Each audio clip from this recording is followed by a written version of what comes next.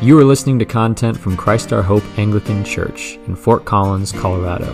For more information, you can find us on the web at christourhopeanglican.org. And now, here's today's message.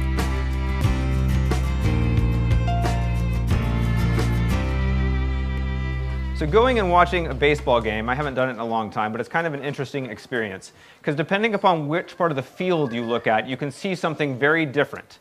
If you focus on the outfield, then for most of the game, you might be able to fool yourself into thinking that you could be a professional baseball player. Because for 95% of the game, they're just standing there and waiting, and nothing's really happening if you're off in a certain part of the field. But then if you look at what's going on between the pitcher and the batter, you're looking at something that many people have said is the most difficult task in all of professional sports: trying to hit a pitched baseball. In a professional baseball game, the mound is 60 feet 6 inches away from home plate, and the ball is oftentimes traveling at speeds in excess of 90 miles per hour when it's released. And so that means that between the time that the pitcher lets go of the ball and the batter has to make contact with it, there's about 400 milliseconds between when the pitcher releases it and they have to actually make contact with it. And it takes a good portion of that time just to physically move the bat through the stroke. And so their ability to find out what kind of pitch is coming, to decide if it's going to be a strike or a ball, where to put the bat, how to swing, has to happen really, really fast. And in order to be able to make that decision, they have to be able to see very, very clearly what's going on. In fact, one of the best predictors of the success of a professional baseball player is the quality of their vision. Average vision is 20/20 vision. Average vision for a baseball player, for a professional baseball player, is 20/12. And many of them are better than that and actually come up really close to the limits of what the human visual system can do. And so they're able to see things more clearly. They're able to see how the pitcher is holding the ball. They're able to see the spin of the ball as it comes off, to be able to decide if it's going to rise or sink or curve to one side or another. And they're able to process this information quickly and make a decision. But just because you have a good eyesight doesn't mean you can be a professional baseball player. Even the very best eyesight does no good if the batter just leaves his bat on his shoulder, or if he's not prepared and trained with the muscle memory that's necessary to make a quality swing. In order to be successful, a baseball player has to have both incredible perception of what's happening and a willingness and preparedness to take action. Now, last week, our sermon series, we started a new sermon series on the book of James, and we said that James told us that in order to live a life of faith, we have to have accurate perception, that faith changes the way that we see the world. But faith is much like baseball. It does no good if you can see the world accurately and don't respond to it. James says as well that in order to live a life of faith, we must be people who are prepared to take action. As James puts it in the passage that we read this morning, we need to be doers of the word and not hearers only. But that comes from about the middle of the reading that we had. So let's take a look with me, if you turn with your Bibles, in James chapter 1. We're going to begin in verse 19 today. Verses 19 and 20 say this: "Know this, my beloved brothers. Let every person be quick to hear, slow to speak, slow to anger. For the anger of man does not produce the righteousness of God." These verses are not unrelated to the call to action that is coming in verse 22. They're actually an essential preparation for James's call to action. The statement to be quick to hear and slow to speak is not just a prudent way to interact with people. I mean, it does help in your relationships if you listen more than you speak, but this is not just a nugget of worldly wisdom that's just dictating how we interact with people. It's a necessary preparation to a life of action. And to return to our baseball analogy, James doesn't want us to just swing wildly and hope for the best. He wants us to actually be prepared to understand and see what is going on. And the call to guard our speech and to watch out for anger, these are things that well up from within inside of us. Just a few verses earlier, James talked about how one's own desire gives birth to sin. So we are sinful creatures, and if we are not careful, those sinful nature, that sinful impulses will come out. Our speech, in particular, reveals what is inside of us. James has been following Jesus, and he heard Jesus say in Matthew chapter 15 that it's not what goes into the mouth that defiles a person, but it's what comes out of their mouth. Because that's what proceeds from the heart. The things that we say, the speech that comes out, gives an indication of what is deep inside of us. And being slow to speak gives us the chance to examine not only our words, but the heart that is behind them.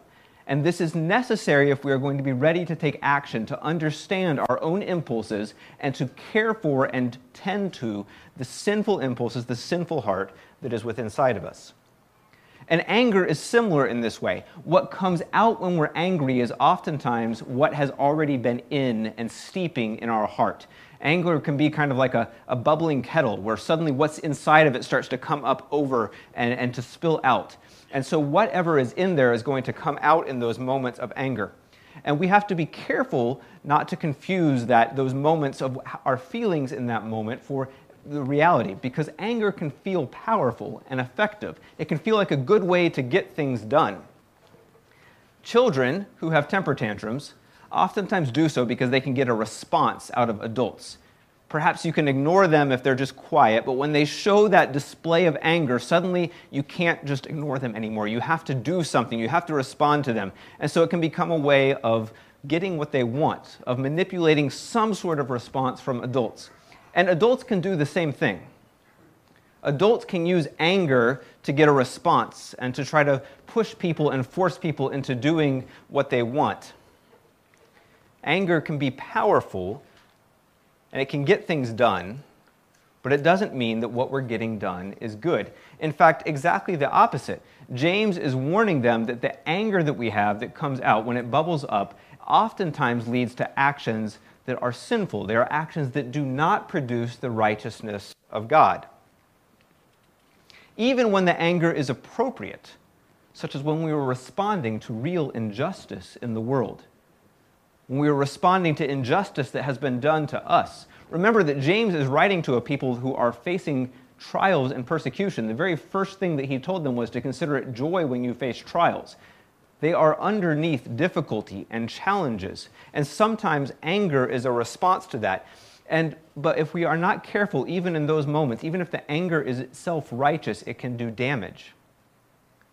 Too often, anger motivates action, but we have to ask ourselves, is it motivating the right kind of action? In my anger, am I trusting God?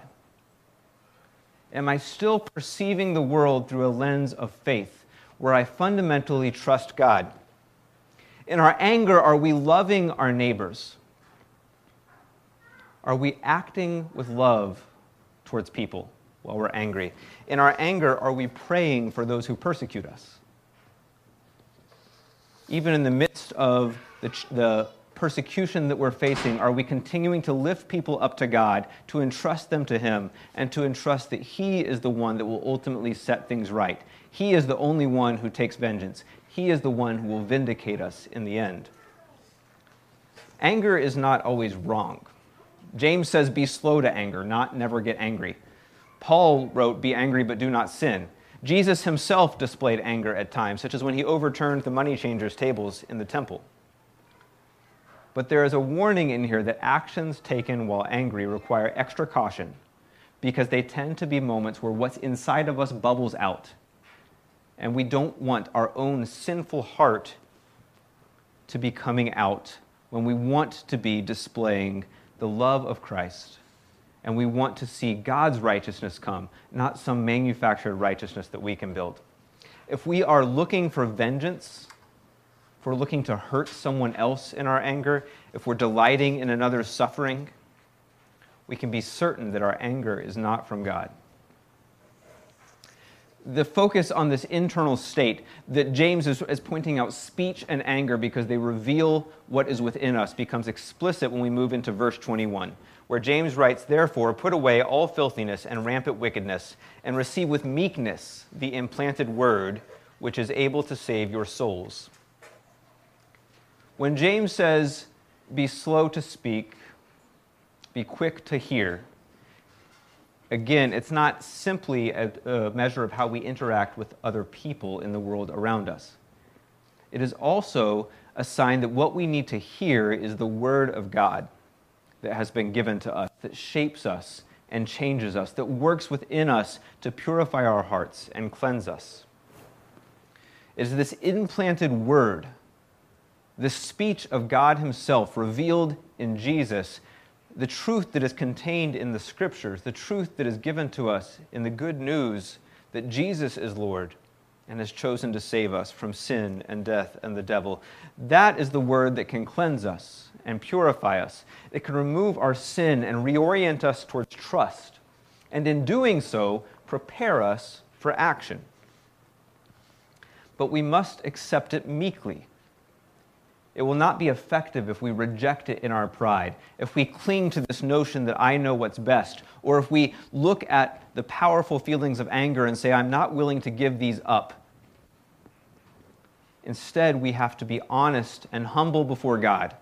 We confess our sins, and we look for the work of God's in our heart. That's part of why we gather here together, and why we have a rhythm of confession and prayer every week, is that we know that we need to have the Word implanted in us, purifying our hearts, preparing us for action. It requires patience and time.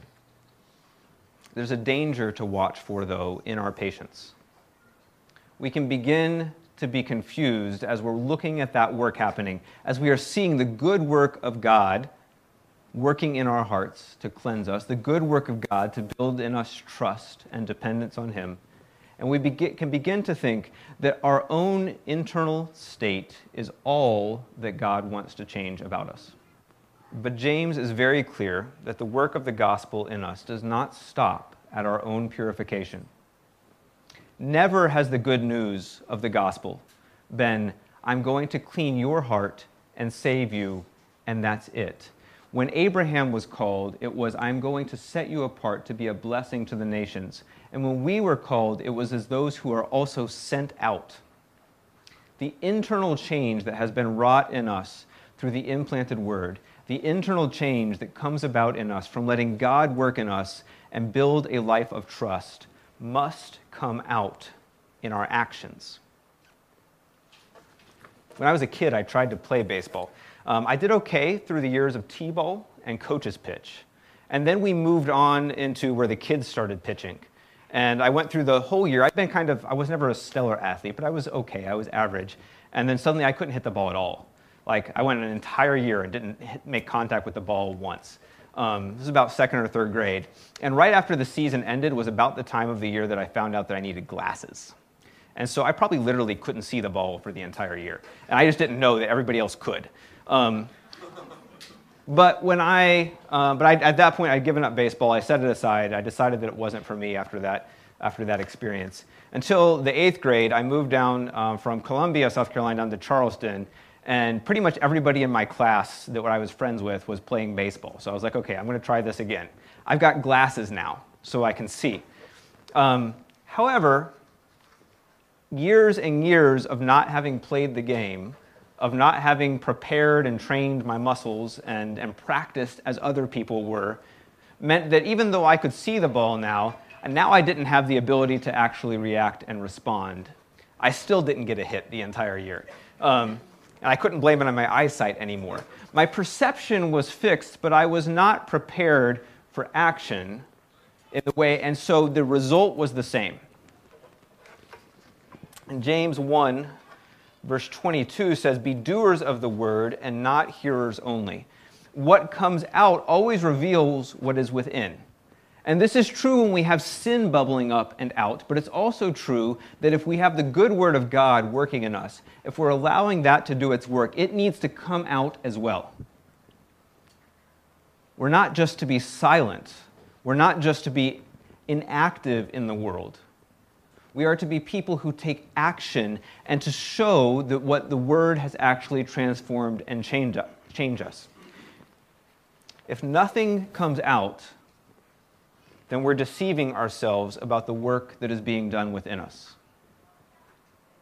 If your actions do not show your trust and your dependence on God, then your trust and dependence on God is not as real as you think. And this is a hard thing to stand and hear and to listen to. But living the gospel is not a passive thing. Verses 23 through 25, James goes on, "For if anyone is a hearer of the word and not a doer, he is like a man who looks intently at his natural face in a mirror. For he looks at himself and goes away and at once forgets what he was like. But the one who looks into the perfect law, the law of liberty, and perseveres, being no hearer who forgets, but a doer who acts, he will be blessed in his doing. If we claim we have been transformed by the word and do not show it in our lives, we are deceiving ourselves. Because when we look at the law of liberty that James is talking about, the scriptures as interpreted through Jesus, we find a measure of whether or not we are actually doing what God has said, whether or not the change that we say is within us is real. When Jesus was asked to summarize the law, he pointed to two things. He said, "Love the Lord your God with all your heart, soul, mind, and strength, and love your neighbors as yourselves." These are active verbs. They're action that is taken.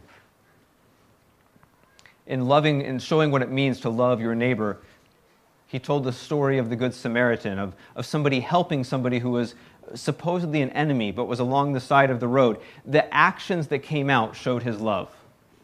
There are those who claimed to love and walked by, but the actions that came out revealed the actual love that was inside. And this is the law that we are looking at that reflects back to us. Is the Word of God doing its good work in me? Are my actions showing the love that God has called me to? Do my actions show that I love the Lord my God with all my heart, soul, mind, and strength? Is my time oriented toward Him? Is my money oriented toward Him? Do my actions show that I love my neighbor as myself? Do I sacrifice for others? Do I help others? Do I actively come in contact with people who I have the opportunity to show God's love? And there's a tension in this between the preparation and the action. There's a feeling for some of us, perhaps, that we are going to wait until our hearts are completely clean and completely pure before I act. I want to spend all my time on the perception, on understanding the real issues of the world around me. But if we continually turn inward, even if we are spending lots of time trying to figure out these issues, trying to figure out what love looks like, but we don't take that step forward and actually act in love, we are deceiving ourselves. We can't wait until our actions are going to be perfect, or we won't act at all. But we have to live a life of faith where we are trusting God, where we are offering our work and our actions up to Him, and recognizing that we are ultimately participants in His work, and we can step forward in showing love to other people and trust that He will use that for His good purposes, because it is He who will see things through to the end. He is the one who gives good gifts. He is the one who is holy. He is the one who is pure. He is the one who will set all things right through Jesus Christ our Lord. But we are participants in that work through the grace that He has shown us. James sets up preparation, but then actually taking action.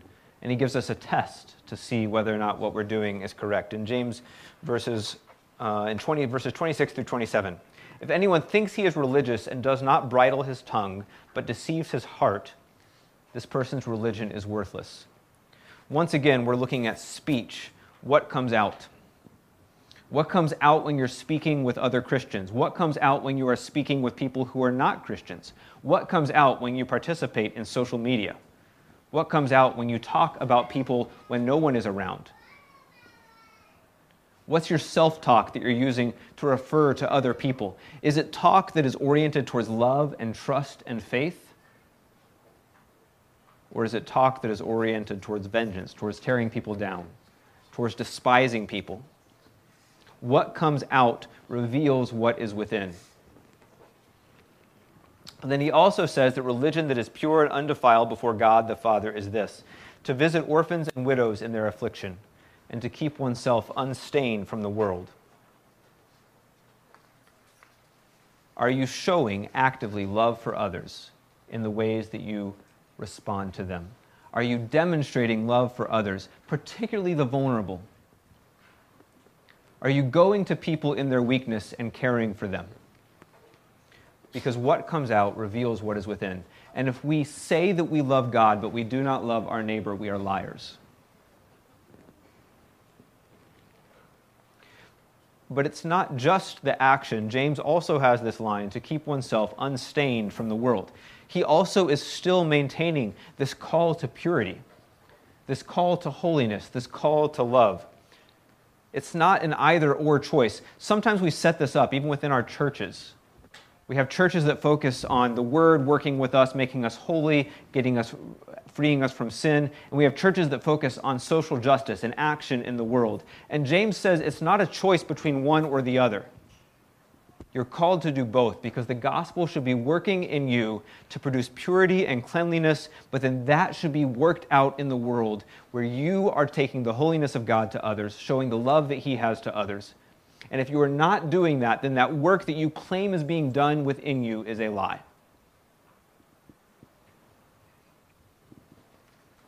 This is a hard word to hear as individuals. It's a hard word to hear as the church. Because sometimes we fall down and we fail. We don't live up to the standards that we would like. We're tired and we're worn out and we don't know how to show love. But it doesn't mean that we don't keep on trying. We accept the word of Godness. We accept His grace. And we recognize that He has given us this mirror that right now we are not all that we wish to be. There's only one who is, Jesus Christ, who is the image of the invisible God. That in Him we see what perfect love looks like. We see both purity and compassion. And that's our call, to be like Him. And there are times where we need to be honest with ourselves when we hold up that mirror and say, in what way have I fallen short? What's my own orientation towards this? What are the places where I tend to sin? Is it that I tend to bubble up with anger that comes out, and I tend to act rashly? And I need to slow down, listen to the word that has been given to me, and allow it to do the good work inside of me? Is it that I tend to be someone who is introspective and turns so inward, trying to figure out what to do, that I don't take any action at all? And I need to learn to step out in faith, to do something and trust that God will use it. And honestly, this is something we need to think about as a church too, not just as individuals. As a church, we have a particular way that we can sometimes avoid the Word of God working out in us. I think we're a church, at least it's my orientation as well, so a church that likes to get things right. We want to have the Word working in us in making us holy and right, to have us thinking right about things. But if that does not turn into action, we're fooling ourselves. We are not acting as the people of God. We are not acting as the community of God's people. We need to show the change that is working in us through love of our neighbors, to have it be visible in the world around us, or the message that we have of the gospel will look false to others as well. This is the calling that James puts on our life. And we'll see this worked out in a variety of ways over the next several weeks as we stay in the book of James. That he calls us to a life that is filled with a correct perception because we are seeing with the eyes of faith. But it is also filled with action. That we are actively showing the love of God to our neighbors. We are actively responding to that gospel that is working in us. And at times we're going to have to work out what that looks like together. We're going to have to step out in faith and trust that God is the one who is working in us and who desires to work through us so that we can live a life that is filled with the proper action that is a response to God's word. This sermon is an audio ministry from Christ Our Hope Anglican Church in Fort Collins, Colorado. If you are in the area and would like to learn more about how you can worship with us in person or online, please visit us on the web at www.christourhopeanglican.org.